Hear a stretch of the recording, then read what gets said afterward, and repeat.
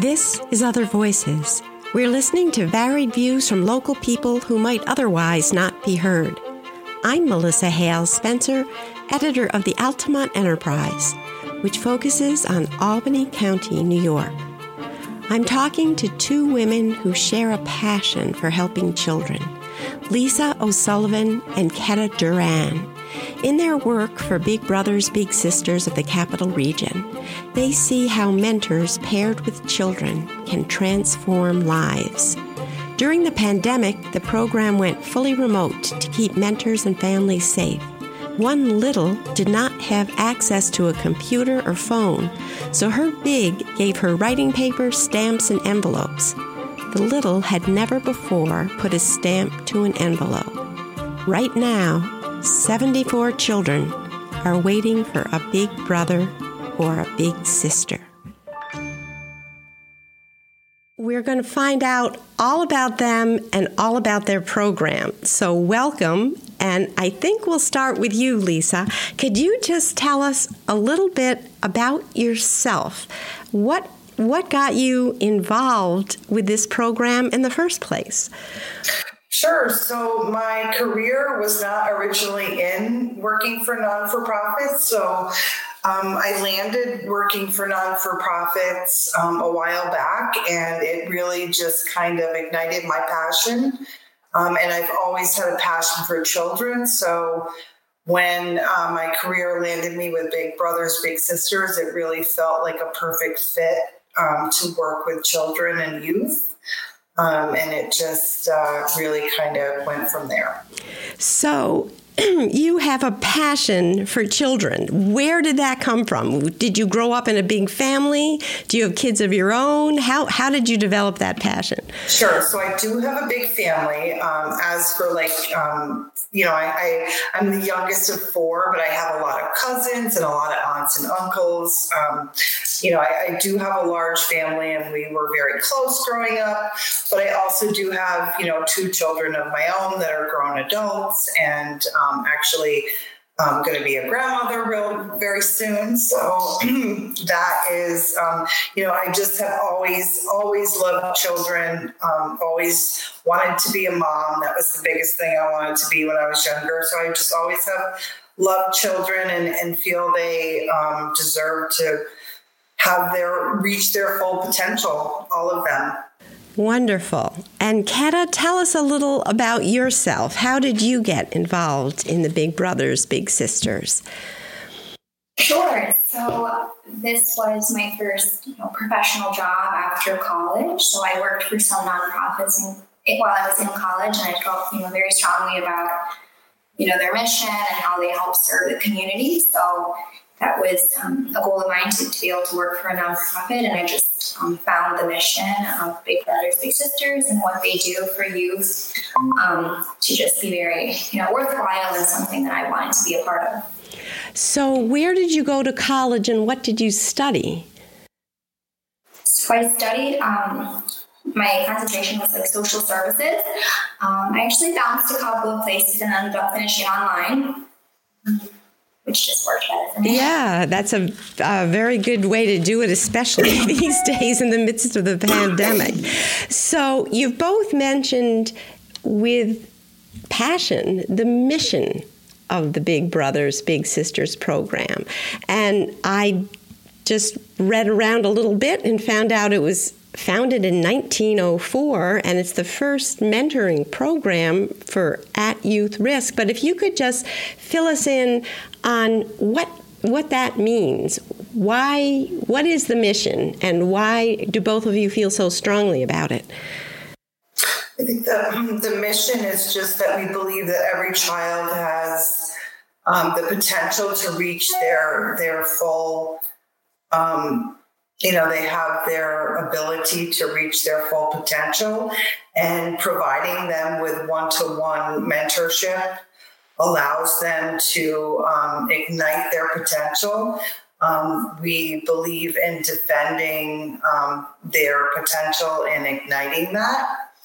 Our mission is, the one-to-one mentorship and having that ability to work in a community. And, I believe it takes a village to, with children, and being a part of that, and really being a part of,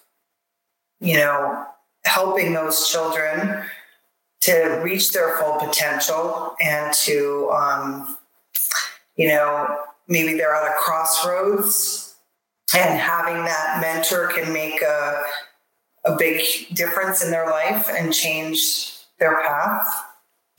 So, yeah, that sounds like a very important mission. Just could you tell us in a day-to-day sense what your jobs consist of? Ketta, for instance, you wake up in the morning, and what do you do in terms of your work? How does it play out? I don't even know, what is your job title? So my job title is program manager. My job has recently shifted in the last couple of weeks, where I am going to take more of a focus on recruitment, and, trying to work with local businesses to, talk to their employees and reach out and see, how we can recruit some more mentors, in particular Big Brothers. And I also just help out with day-to-day aspects of our, community-based, which is our main program, and just, helping support those matches, helping support the employees, and just helping everyone thrive. So with recruitment, is this you're recruiting mentors? Is that what you're looking for? Is more Big Brothers and Big Sisters?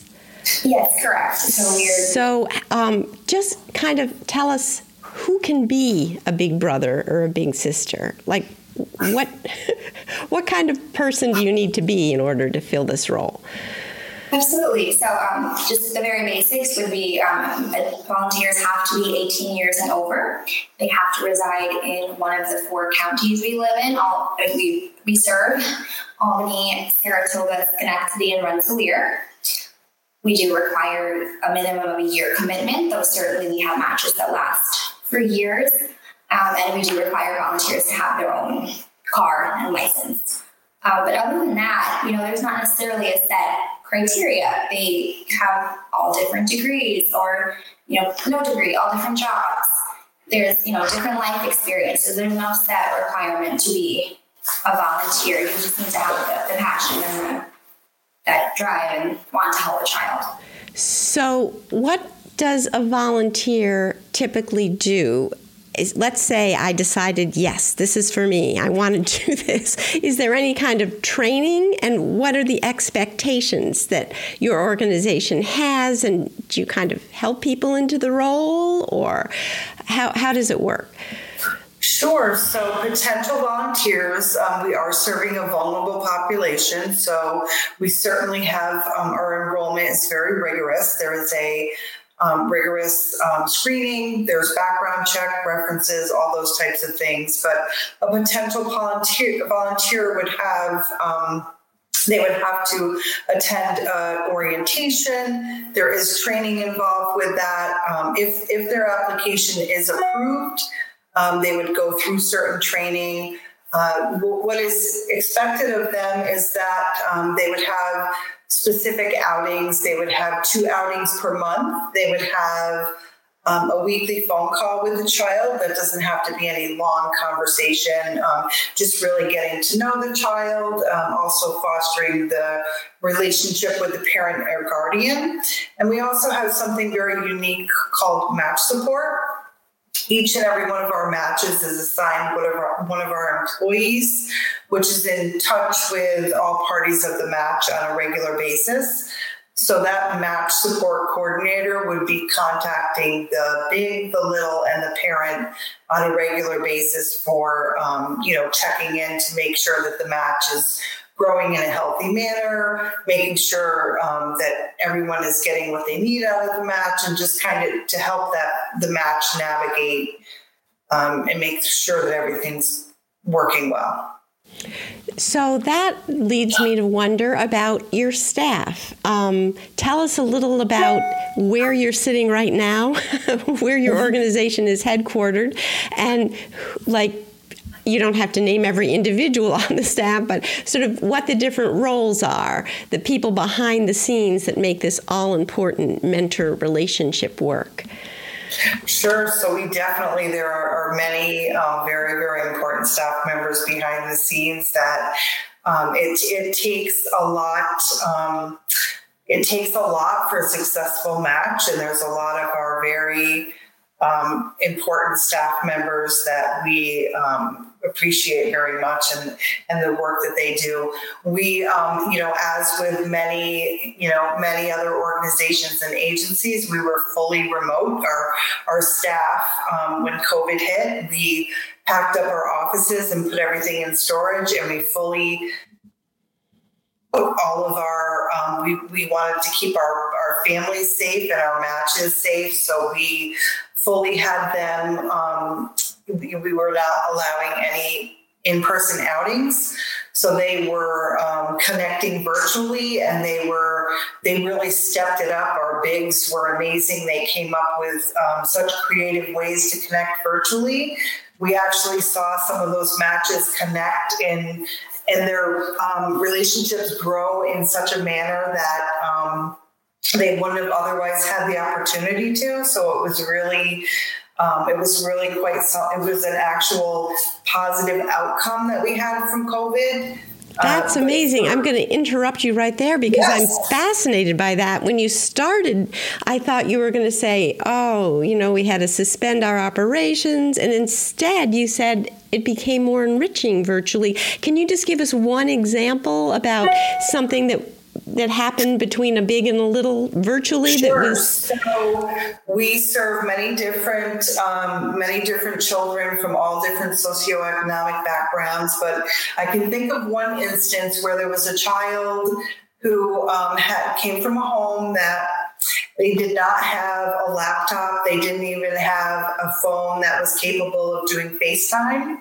So the big decided they were going to send letters back and forth to each other. And so the big provided stamps and envelopes and things like that.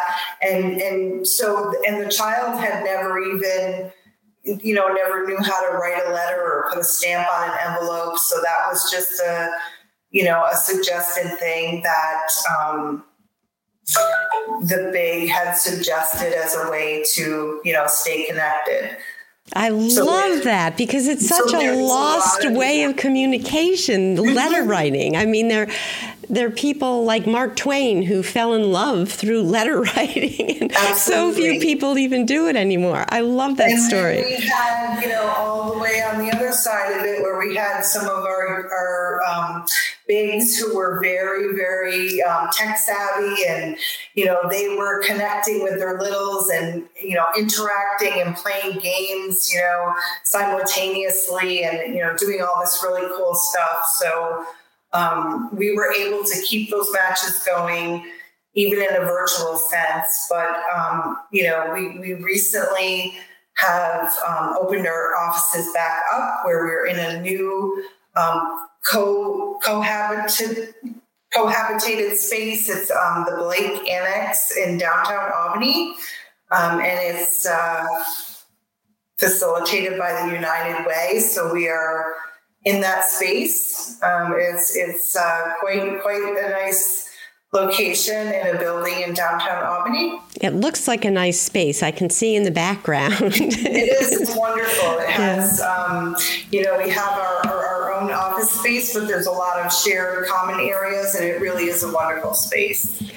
So if we could just talk a little about how you match the big with a little. And I love the way you just call them a big and a little. I think that's, is there some kind of a process you go through? Do you try to match for race, or obviously you match for gender because the girls are with a sister and the boys are with a brother. But how does that matching process work? So we have a very extensive enrollment process. So when we enroll the big and when we enroll the little, it's very in-depth, and we talk about, their history, their, interests, what they like to do, what are their hobbies. And we also go through extensive preferences for both sides. So certainly if a family, does have a race or ethnicity that they prefer, or an age group, or, all just different possibilities, because we want to really make a quality match. It's never, first come, first serve. So we do have a wait list of children, but it's not, you're not go to the bottom of the list when you're enrolled. It's when we have the appropriate mentor for you that we would match you. We do, try to make quality matches. Little sisters are matched with big sisters. Little brothers can be matched with big sisters up to the age of 10, if all parties are okay with it. And then once they're matched, they can stay together. So how many children are on this waiting list? Currently, we have about 75 children on our wait list in our community-based program. Goodness. Yes. 75. Wow. So, and that's actually a low number for us. It typically is over 100. So this program really has traction in the community that the kids are signing up. You don't have trouble getting kids to sign up for this.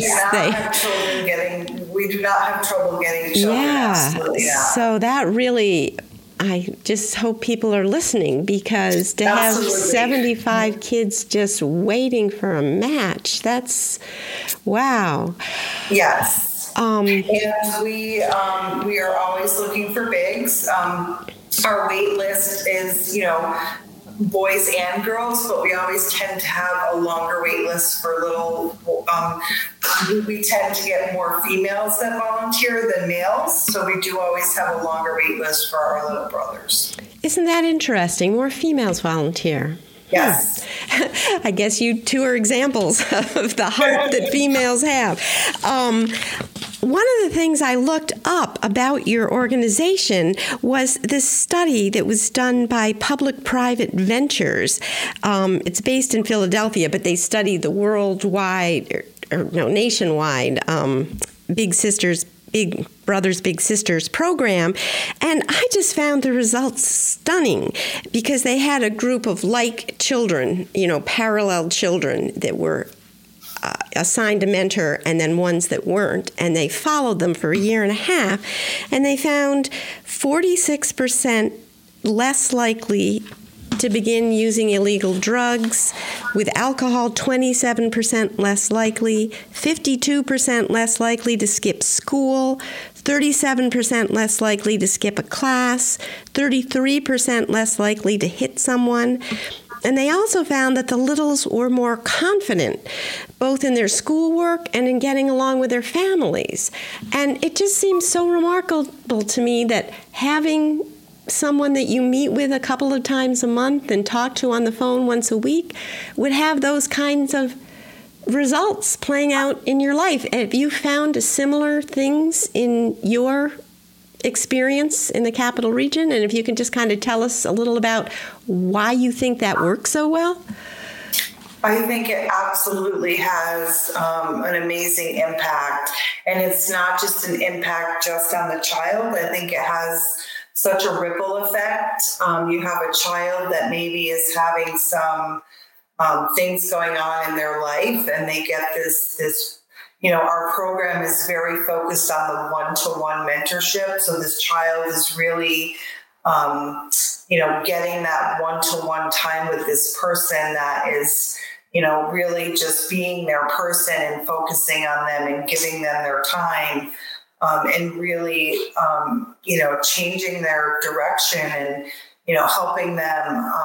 And so you then see these results where the child is improving in school, and so now the peers in school and the teachers and they're seeing the ripple effect. The family at home is seeing the ripple effect. The community is affected by that. And then you're having other children that are, coming into the program and seeing those positive effects as well. But yes, we have studies that we've done at our own agency, which show, that they have, very high percentages of risky behaviors, or definitely the increased, the school where they're improve in their schoolwork and improved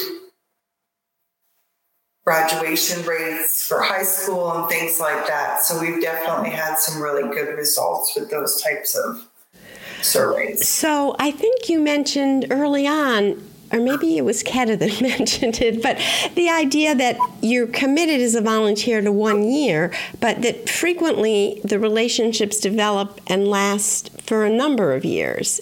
And does that happen often? And do you have any kind of stories about how some of those relationships have made a difference? I know you can't name individual people, but just from your experience and working with this. So yes, I think many of our matches do choose to stay matched past the 1 year commitment. We this year had a match end that was together for 10 years. Which was amazing. They were our longest match, and they both spoke to the fact that they're family now. They really consider each other like actual sisters, and they're going to be friends forever. So the relationship, while they're no longer officially matched with us, their relationship will go on forever. They know each other's families. They, go to each other's birthdays, all of that stuff. So is there an end point when a child reaches a certain age? Is that why this sister dyad had so what's the outside age for a child? So, yes, a child can stay matched in the program until they turn 18 or graduate high school, whichever comes first. Okay. That makes sense because then they're in the adult world. Right. So another thing I wanted to talk about is your fundraising, because I looked up and I saw that Forbes magazine, rates the accountability of not-for-profits. And Big Brothers Big Sisters got the Forbes Gold Star and in one of its top 10 for efficiently using and distributing the money that's collected. And if you could just talk a little about your own Capital Region fundraising, how is that done? And if people are listening and want to contribute, what should they do? Or maybe that's not part of your jobs because you're doing the work with the actual people. Yes, that's not really we don't do much with fundraising, but certainly we can say that to sustain one of our matches costs about $1,200 per year. So it does, and you had talked about some of those employees behind the scene. We definitely have, a lot of things that, it takes to get that child enrolled, to get that volunteer enrolled, and then that employee that sustains the match with the match support that we talked about, and all of those, things put in place. The volunteer enrollment, we're doing background checks and all these different things that, costs a lot of different things. As for fundraising, I know that there's peer-to-peer fundraisers, but that's not our... Your bailiwick, no. You're doing the hands-on, really important work. But it's just good to know if people are listening and they want to contribute. I'm sure you can go online and find out how to do it. But I'd also... Yes, on our website, I do believe there's a donate button where they would be able to do that. Also, while we're on practical matters, if someone is listening and wants to sign up, what first step do they take? How do they begin that process? There is also on our website, there would be a section where it says volunteer, become a big, and they would just inquire with their name and address and phone number, and one of our probably would be myself or Keta would actually be the first person to give them a call, and we kind of just briefly explain the program and our commitment and requirements, and then we would sign them up for an orientation if they felt that they wanted to move to the next step. So, listeners, you've already heard these friendly voices. They're familiar. We're rapidly running out of time. I'd just like to ask each of you for a closing thought, something maybe that's important to you we haven't touched on, or just something that you want to leave our listeners with to think about. My closing thought would be, one of those 74 children on our wait list could be the perfect fit for one of the people listening. And it's just, to see these kids get that big and see the changes in their lives is just the most rewarding part of my job. That's excellent. And Ketta, do you have the final closing words for us? I really just want to repeat what Lisa said, because these kids, they're waiting for their mentor, and that could be one of your listeners. And, for the future kids that will enroll, that will, they continue to come to us, and they need that adult in their life. And truly, when you are part of the program, you really do see, I can tell you about it, but when you're part of it, you really do see the impact that it has on the child, and that program has on the volunteer as well. In this time of polarization, we provide a place where you can listen to other voices, hear real people who have ideas that may enlighten and inspire you, that may help you understand something in a new way. To suggest our next guest, email news@altamontenterprise.com or call me at 518-861-4026, extension 102. To support the enterprise, consider a subscription to altamontenterprise.com/subscribe.